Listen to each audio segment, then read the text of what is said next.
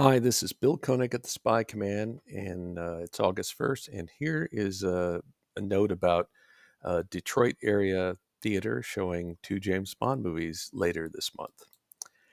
The Redford Theatre in Detroit is showing two James Bond films later this month. First up is 1964's Goldfinger, scheduled for 8 p.m. August 11th and 2 p.m. August 12th.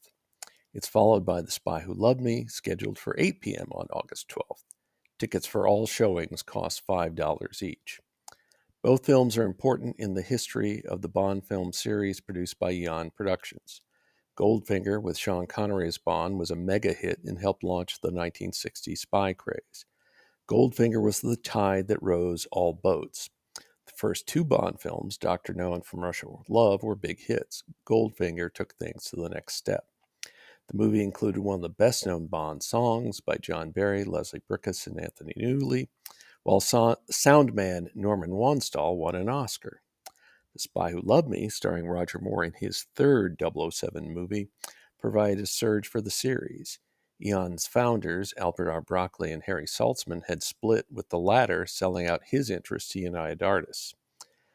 The box office for the previous Bond entry, The Man with the Golden Gun, had dipped. With Spy, 007 bounced back with a movie that received 3 Oscar nominations for sets, music score, and song, albeit with no wins. Still, Spy's success ensured there would be future Bond installments. That's it. This is Bill Koenig at the Spy Command, and I thank you for listening. Take care.